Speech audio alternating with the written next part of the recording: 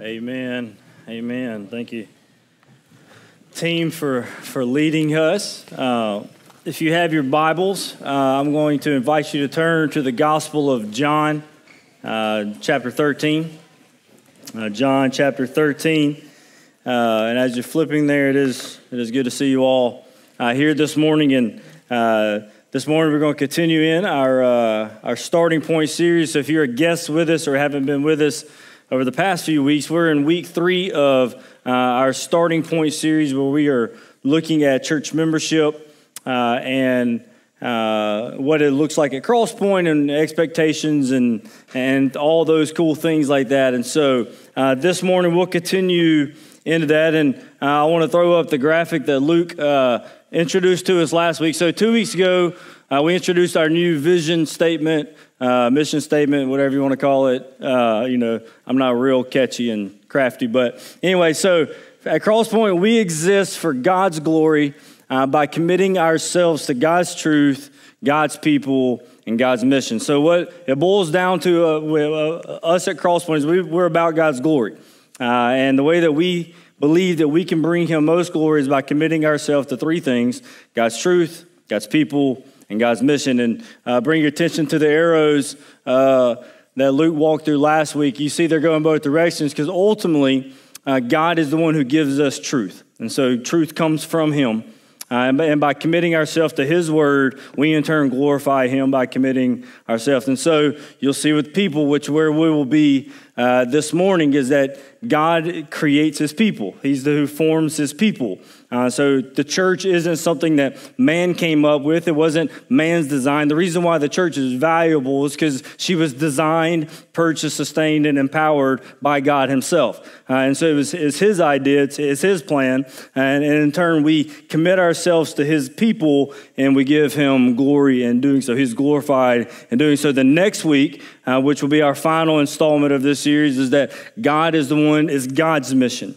God's mission to redeem, to build his church is his mission. It isn't man-made mission. It is God who is his mission. He's invited us to join him in his mission that we've talked about often, so we commit to doing that. In the bottom, you see how the gospel is what drives all of these things. And so from the truth, we understand the gospel. And what we'll talk about this morning is because of the gospel, it creates a people. The gospel drives us to God's people, and in turn, it drives us to join his mission. And so, anyway, this morning, we are in core value number 2, God's people. We commit ourselves to God's people, to the church. And what I want to do, so bear with me, we are told not to do this in preaching classes, to read long passages of scripture, like big chunks of scripture. But this morning, I felt led to. And the reason is because it's specifically Jesus' words. But I want to read real quick. I want to just show you a couple of verses in John chapter 13 and John chapter 15. I actually want to read a good chunk of John 17. And Luke told me to make sure I don't stop and try to exegete any of them because we won't make it through. So I'm going to talk beforehand. I'm going to read through, and then we'll continue on. So in John chapter 13, and so keep in mind, what we talked about last through is our first commitment is to God's truth. That is our final authority. That is what we're built upon. That's it. That's what we're committed to. So keep that in mind as I read these passages. John chapter 13, verse 34. Jesus says to his disciples, "A new commandment I give to you, that you love one another just as I have loved you. You are also to love one another." Then look at verse 35. "By this, people will know that you are my disciples if you love one another." So here we have Jesus saying that our love for one another, that we will prove to be genuine disciples of Jesus by loving one another. Everybody with me so far? Now John chapter 15, verses 12 through 17. Again, this is Jesus talking to his disciples the last night that they got to spend with him before his crucifixion. It says, "This is my commandment," verse 12, "This is my commandment, that you love one another as I loved you. Greater love has no man than this, that he lay down his life for his friends. You are my friends if you do what I command you. No longer do I call you servants, for the servant does not does not know what his master is doing, but I have called you friends. For all that I have heard from my Father I have made known to you. You did not choose me, but I chose you, and I appointed you that you should go bear fruit, and that your fruit should abide, so that whatever you ask in my name he may give to you. These things I command you, so that you will love one another. So here we have Jesus' very words saying, I've commanded you these things, I've given you my truth, so that you will love one another. Everybody check it with me so far. Now, John chapter 17. Beginning in verse 1. And I underlined specifically for where we are in our world today, I underlined verse 2 in here. But here it says, when Jesus had spoken these words, he lifted up his eyes to heaven and said, Father, the hour has come, glorify your Son, that the Son may glorify you. And verse 2 is for somebody this morning, since you have given him authority over all flesh. And so we just need to be reminded of that this morning. I told Luke I'll stop here. We just need to be reminded that God the Father has given God the Son, Jesus, authority over all flesh. You give him authority over all flesh to give eternal life to all who you have given him. And this is eternal life, that they know you, the only true God, Jesus Christ, whom you have sent. I have glorified you on earth, having accomplished the work that you have gave me to do. And now, Father, glorify me in your presence with the glory that I had with you before the world existed. Now, when I began to read this from here on out, notice these distinctions that Jesus is praying in regards to his people, to his disciples, and to his church. So let's keep going. I have manifested your name to the people whom you gave me out of the world. So check that. The people that you gave me out of the world, yours they were, and you gave them to me, and they have kept your word. Now they know that everything that you have given me is from you, for I have given them the words that you gave me, and they received them, and have come to know in truth that I come from you, and they have believed that you sent me. I'm praying for them. I'm not praying for the world, but for those whom you have given me, for they are yours. All mine are yours, and yours are mine, and I am glorified in them. And I'm no longer in the world, but they are in the world, and I am coming to you. Holy Father, keep them in your name, which you have given me, that they may be one, even as we are one. While I was with them, I had kept them in your name, which you have given me, and I have guarded them, and not one of them has been lost except the son of destruction, that the scripture might be fulfilled. But now I'm coming to you, and these things I speak in the world, that they may have my joy fulfilled in themselves. I have given them your word, and the world has hated them because they are not of the world, just as I am not of the world. I do not ask that you take them out of the world, but you keep them from the evil one. They are not of the world, just as I am not of the world. Sanctify them in truth. Your word is truth. As you sent me into the world, so I have sent them into the world. For their sake I consecrate myself, that they may also be sanctified in truth. So I do not ask for these only, but also for those who will believe in me through the word, that they may all be one. Just as Father are just as you, Father, in me and I in you, that they also may be in us, so that the world may believe that you have sent me. The glory that you have given me, I have given to them, that they may be one, even as we are one. I in them and you in me, that they may become perfectly one, so that the world may know that you sent me and loved them even as you loved me. Father, I desire that they also, whom you have given me, may be with me where I am, to see my glory that you have given me because you loved me before the foundation of the earth.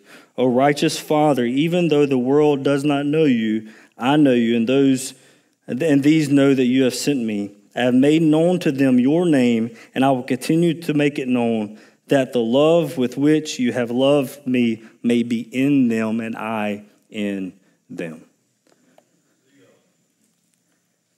And here's what I've come to understand is that you can't, if you commit yourself to God's truth, you'll be directed to God's people. Like you can't, they go hand in hand.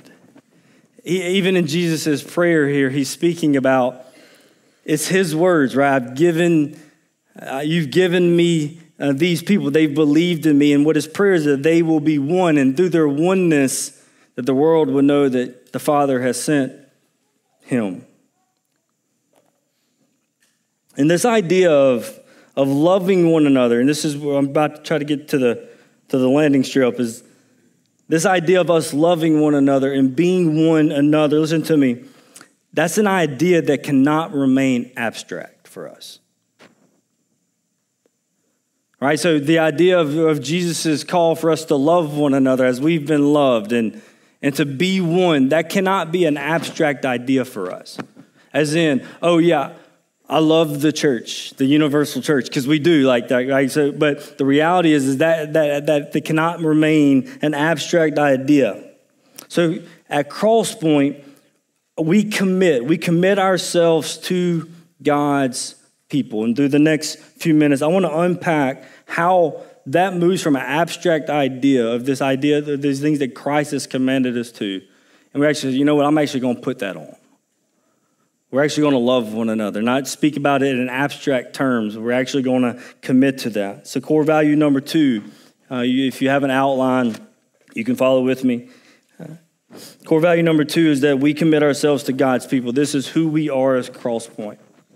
If you're taking notes, the gospel drives God's truth to God's people. That's why I read all of these passages of Jesus' prayer and him talking to his disciples, because truth will lead you to God's people. Every time. The gospel drives God's truth to God's people. This is how the gospel forms our identity as God's people. Who we come to understand ourselves to be, we understand that is formed by the gospel. It's not this is what I mean by that. We have people in this room that we come from all different backgrounds, from different places. We have people that have moved here from different states. We have different backgrounds and upbringings. We have different hobbies and things like that. What forms us is not the things that we all are best friends and that we have everything in common. No, what forms us is the gospel. Like it is the gospel that unites us. It is the gospel that makes a people, right? We're sitting in this room, I would say the majority of us is because the gospel has made us one in Christ. Not the color of my skin, not my hobbies, not how much money I have in my bank account or what clubs I'm in outside of here, but the gospel of Jesus Christ forms us people. But it informs our practice as God's people, right? Like it is the love as you've loved one another, what? As I have loved you, right? So it informs the way that we practice as we operate as God's people, is that the gospel informs us. Why do we need a steady diet of the gospel? Is because we have to do life together. And oftentimes, I don't want to forgive you, or I don't want to hug you, or I don't want to this, that, and the other for you. But what happens is I remember the gospel and how I've been loved, and it informs me how to love you. Right? That's the picture. Not only does it form our identity, but it informs our practice to be people of grace and mercy, of truth, of hope. But the gospel also nurtures a culture of grace within God's people, which is what I was speaking about here. That is the gospel who forms us, informs us in the gospel. And when we're gospel-driven, when we're centered on the gospel, it cultivates a culture of grace within God's people. Because we remember how we've been loved. We remember how we've been forgiven. Ultimately, what this means is the message of grace that has made us, it also shapes us. The good news about the gospel, can you say that? Because the gospel is good. So the good news about the good news is that it is perfectly equipped to nurture and empower its own implications. That it has the power to not only create the people, but inform the people, to empower the people to be what God has called us to be. And as we flesh out this grace by committing ourselves to one another, it empowers us to love and forgive and to listen to and to bear with and exhort and to challenge. When the gospel is steadily consumed, then the capacity to love our neighbor increases. When we remember God's love and forgiveness for us, then we are moved to do the same for our brothers and sisters. It takes us intentionally fleshing this out. That's what I mean, as in these things can't remain abstract ideas. This is that. No, it's by us committing ourselves to one another. As in, we'll love one. No, we commit ourselves to one another. We put it on, if you will. So to glorify God, this is coming up on the screen, to glorify God, we commit ourselves to God's people. We join his people, we love his people, and we serve his people. I just want you to know this. This is, not only is the idea of committing ourselves to a group of people, and I'm getting ahead of myself here, but to say to them, hey, when I commit myself to you, that means that I'm now your responsibility, my spiritual health. I'm asking you to help me out, to call me out when I need to be called out, to be there to make sure my spiritual journey, that's countercultural. It's counter to our sinful nature. And the reality is it's actually counterculture to even church culture. Right? Because you and I, we swim in a river of individualism. Right? Everything is about this experience that we're trying to create. This personal to where it's my personal faith with Jesus, which is true. There is a personal faith, but it is meant to be lived in the confines of community. Right? Our culture, church services are set up to a certain type of consumer. Right? So a lot of churches, they find their way, all right, this is the type of person that we want to reach. And so therefore, everything is built around that one consumer. Christianity has become designed to serve the individual. What's happened is, as churches, we have fostered a culture of individualism.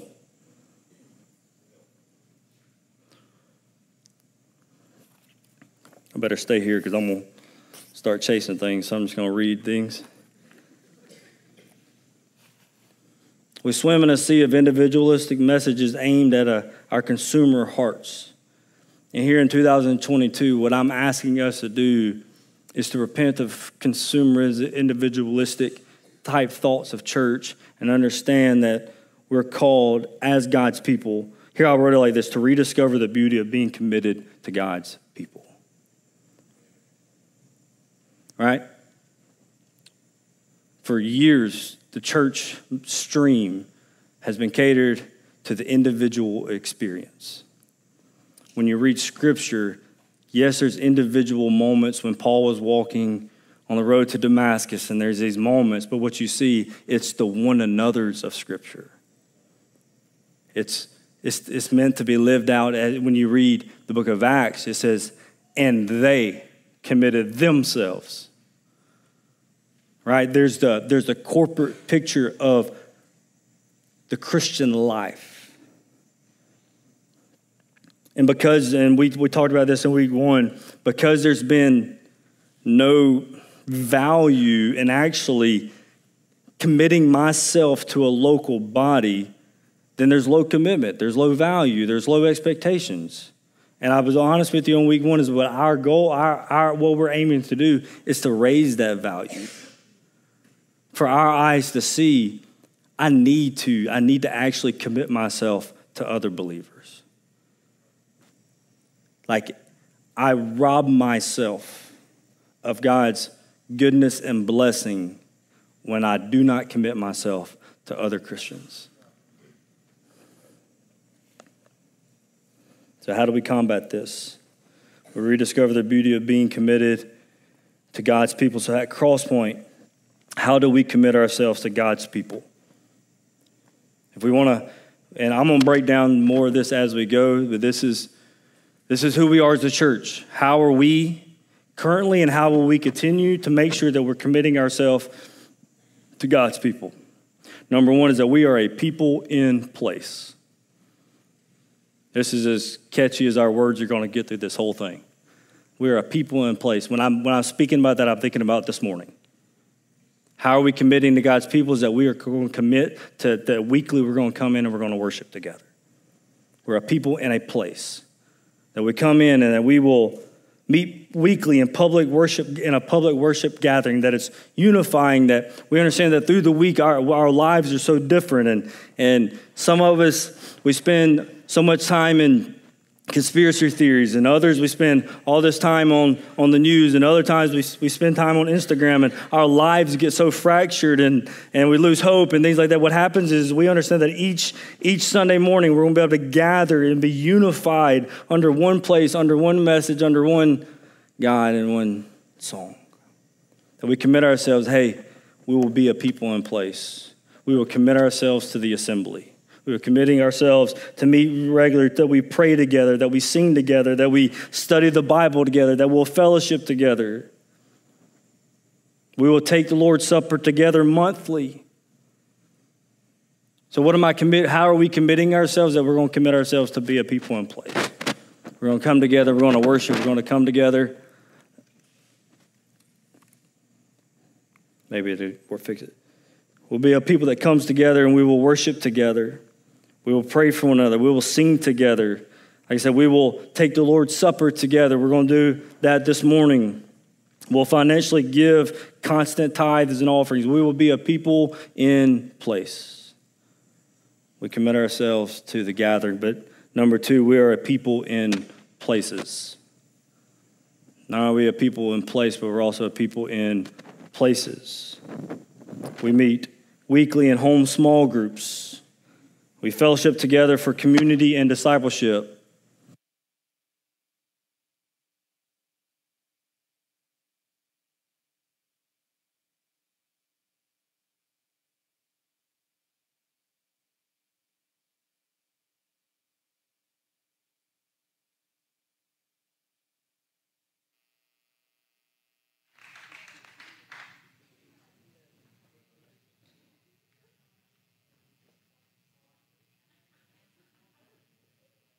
All right, round two.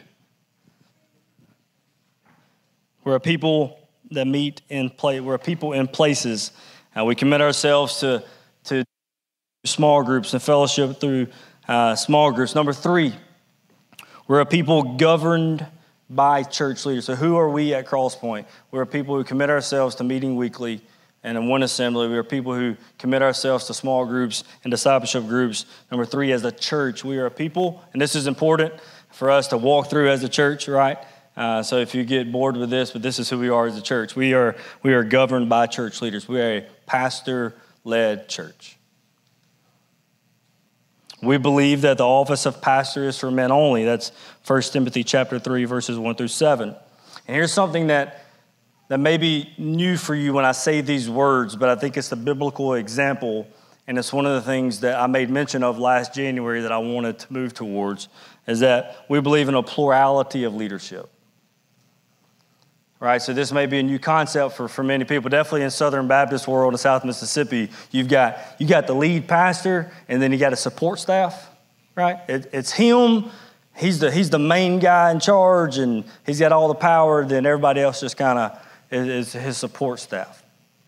Well, I think biblically what you see is you have this plurality of leadership within bodies, that there were men that were equal. They were shoulder to shoulder. So here let me explain. We believe in plurality of leadership. You see examples there. So the way that our church operates currently is that we have 5 pastors who oversee the church. We're all equal. But among the 5, there are 2 that are leaders, right? So let me try to explain that a little bit. And so it's no surprise that me and Luke both have the same, as in we're equal in calling, as in both of us have as much calling on our life to pastor a church as anybody else, right? Like We'd be dumb. And so what we see is that among the 5, there are 2 that lead, and from within that 2, there's the leader. So, and that's me. And so this is a biblical example of this plurality of leadership, of elders, where we submit to one another. Now, from that 5, there's still a leader. Ultimately what that means, whenever there was a wrong decision, it's going to come back to me. Right? Amen. So if things mess up, it's still me. But what happens is it causes us to submit to one another and to respect one another and be held accountable. And so that's how our church currently operates. But we also believe in the priesthood of the believer. We believe that God has made you a priest. You have a priest. All of us are. We have. You can read 1 Peter 2 there. So that's why as a congregation we vote on certain issues, financial and leadership direction. Even though we're a pastor-led church with a plurality of leaders, we still care what you have to say, right? So we're not dominating or domineering over, we serve together. Number 4, we are a people committed to serving one another. So how do we commit to God's people? We are people in place. We're people in places. We're governed by church leaders that God has placed here, and we're a people that serve one another. We serve each other with our gifts. Right? God has designed the body to work in a way that we all have unique gifts to us. And that God has given you that gift to serve his body, to serve his people. And so we serve each other with our gifts. We are served by deacons. You may not know this, but we actually have 4 deacons. And in a little while, they're actually going to, other than Michael's running the live stream, Michael Trest, but Philip Slaughter, Casey Hicks, and Clay Taylor are other deacons. In a little while, when we take communion, they're actually going to serve you communion. So we still got it in the COVID cups. But they're going to be holding the bowl this time. So we're getting a little closer, right? Our deacons, they serve our small groups. Each deacon has a small group or 2 that's their small group. So if somebody's been sick in that small group, they're making sure they're taking care of needs there. We are served by ministry teams, right? Our youth have ministry teams. Our kids have ministry teams. Our guest services ministry teams, our booth in the back ministry teams, band ministry teams. And so we are people that are served by ministry teams, and we are served by small group leaders. So how do we commit ourselves to God's people at Cross Point? We commit to meeting weekly. We commit to doing life together outside of these walls through small groups. We are governed by church leaders, and we're committed to serve one another. At Cross Point Church, we're committed to God's people. The gospel creates and cultivates a true community as we fellowship with other believers. The world sees, as Jesus says in John 13, the world sees us as genuine disciples of Jesus by our love for one another. I'm going to try to tackle this now. So why is it important for me to actually officially join a local church? Somebody's probably thought that already. Why is this such a big deal? Why is it so important to actually be? Because the reality is that there is definitely in my generation, there is this idea that I could love Jesus and not be a part of his people. And nothing could be further from the truth. Right? We just read just 3 chapters of Jesus talking to his disciples, and it was about to love one another. And love one another is not an abstract thing. It is a reality lived in messy thing that we call life, that we commit to doing that. So why is it important to officially commit myself to a group of local believers? So next week, we'll finish up this series. I'm going to tell you what we're expecting. So we'll finish up, and then anybody we'll dismiss. Then anybody that wants to join or thinks they want to join, we will call another meeting right after our Sunday morning service. It's only going to last for a few minutes. And we will pass out covenants, church covenants, where this is how we practically are going to commit ourselves to one another. If you have questions about why covenants, we could talk about. You can ask me and Luke that later, but it's really just a practical way of me officially saying, you know what, I'm going to commit to these people. It's nothing like you get extra points in heaven, or if you break it, then you lose your salvation, like that kind of. That's not any. It's us officially saying this is how we're going to commit ourselves to one another. So, but you don't. We're not asking you to sign that next week.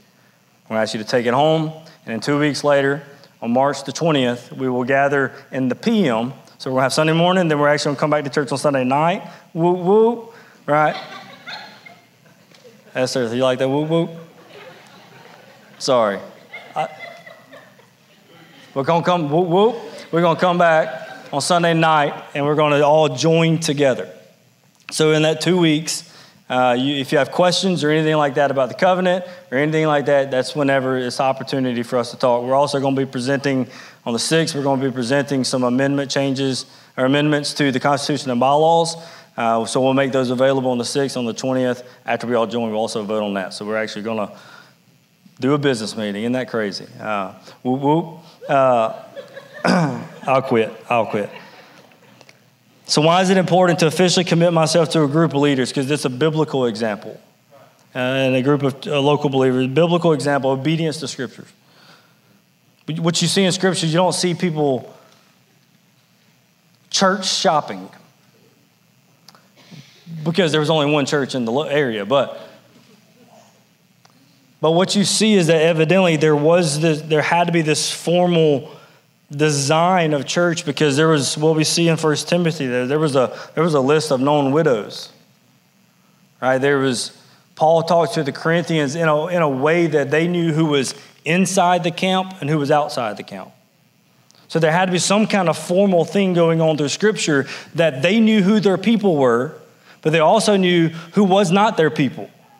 There was this distinction, if you will. So why church membership? Because it's practicing the Bible. Obedience to the example of Scripture. But if you want to, if that isn't enough for you, what we see from the beginning and what we'll see to the end is that God has always marked off his people from the world. Think about it like an embassy. The U.S. Embassy, in whatever country they represent, they wrote it like this, that they bear the authority of their government in a foreign land. And that's the picture we have as a church. Like, this is not our home. We're like an embassy of heaven, if you will. And so God has always been about drawing a bright line around his people. Go all the way back to the garden. There was a inside of the garden. There was a outside of the garden. Think about the ark. There was the inside of the ark, then there was the outside of the ark. You go even to Egypt. When the children of Egypt, where were they at? They were in Goshen. They were separated even in Egypt. Think about when they go to the promised land. They were in the promised land, and there was outside of the promised land. And the same idea with the church is that what God has done in the church is that he's marked off his people from within the world. Right? That's what we read in John 17, is that they're in the world, but they're not of the world. But I'm leaving them here, but they're not of the world anymore. That's his exact prayer. And so God marks off his people so that he might put them on display for his own glory. So why church membership? Why joining myself to a local church? Is because it takes the abstract idea of being in God's universal church and makes it our reality here. That here in Jones County, Mississippi, God has taken Cross Point Church, and there's a line, if you will, that within this, and so I'm joining myself to that body that God has placed here to be an instrument of his glory. Church membership is how we formally recognize and commit to one another as believers. But I don't need to be a church member in order to be a Christian, and that is correct. You're a part of the universal church through salvation. But there's this thing in the New Testament, like, let's do it like this. So we understand that you can finish it. If anybody is in Christ, he's a what? New. So we get a new self in salvation, right? Everybody say yes. There's a new self. Do you all know that there's also a command to put on a new self? So you get a new self in salvation, but you also have the imperative to put on the new self. And so what it looks like in church membership is, yes, you're a part of the universal church through salvation, but you put it on through joining a local church. Right? So new self, put on the new self. Universal church, put on the universal church by joining yourself to a local church. Does that make any sense? That analogy made sense in my head? Does it mean yes? This means, okay. If not, I don't have another one. So what does it mean? Commitment to one another means commitment. I'm putting my cards on the table here. And when we talked about, we're raising the value and the expectation and commitment is that biblical membership, not church membership, whatever is in your mind, let's talk about biblical membership, is that it means commitment. That the work that Christ has done by making us a member of his universal church, that it must be then given the expression in an actual local body. So our church membership begins when we actually commit ourselves to a particular body. And it's not simply a record of a box that we checked. It's not just joining a social club. The church is a spiritual community. This is from Luke. Luke wrote this morning and sent it to me. And the church is a spiritual community that remains forever. It was planned by God's own wisdom. It was purchased by God's own blood. It was sustained by God's own power. And it was dwelling in God's own presence forever. So we commit ourselves to something valuable. It's not just a sentimental feeling. It's not just an expression of a favor. It's actual living commitment to one another. So we commit ourselves to assembling regularly together. We commit ourselves to be a people and places where we're doing life and discipleship together. We're loving one another. We're spurring one another on to love and good deeds. So what do we call? We're calling to commitment. Committing to God's people. That we're going to serve God's people. That we're going to love God's people. That this church membership isn't going to be this abstract idea, member of a social club. No, we're going to be a people that are committed to one another. Why? Because we want to glorify God. Biblical membership means taking responsibility.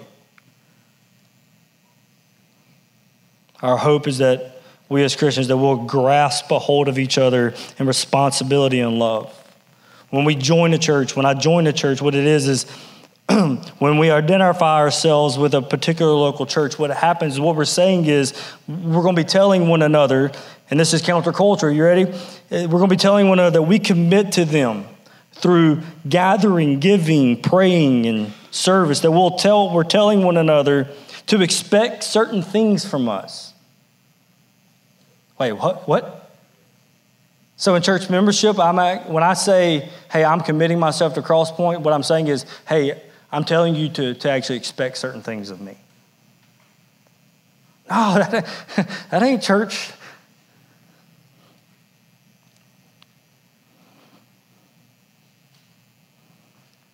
And to hold us accountable if we don't follow through.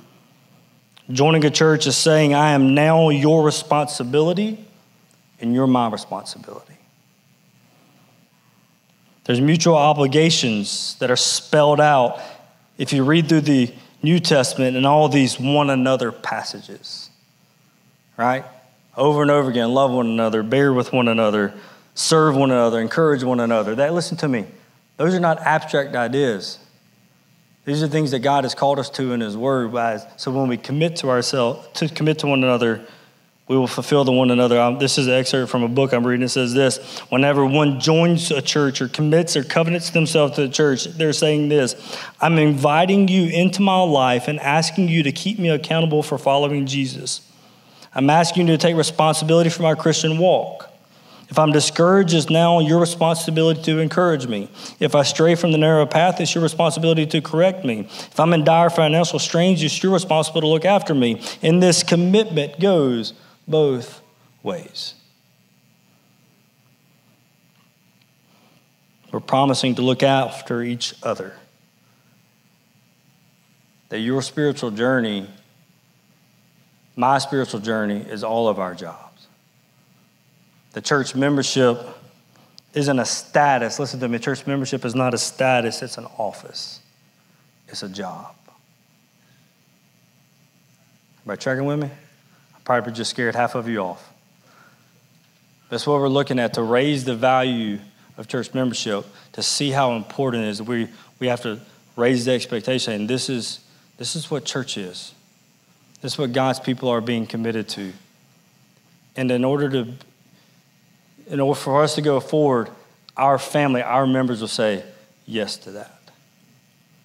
We commit to that as well.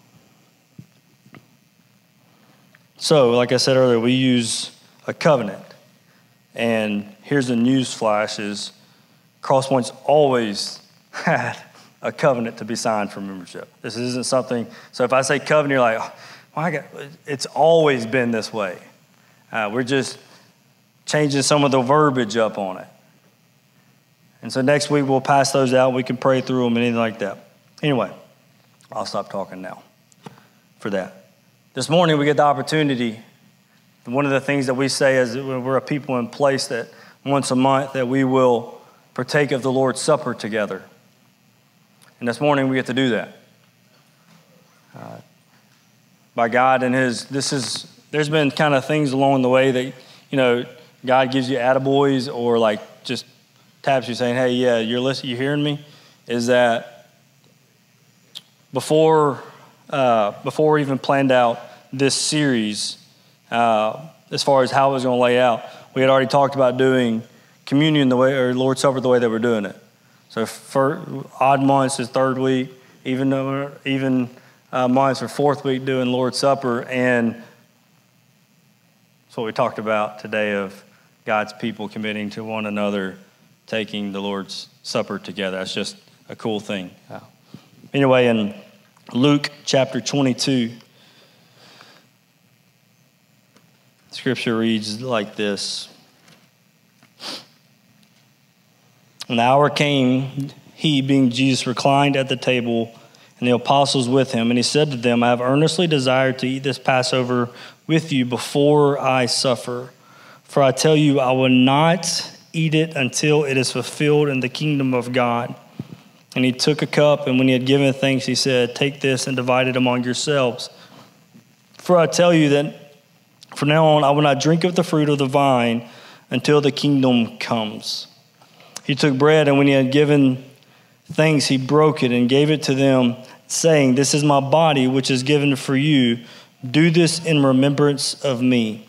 And likewise the cup after they had eaten, saying, this cup that is poured out for you is the new covenant in my blood.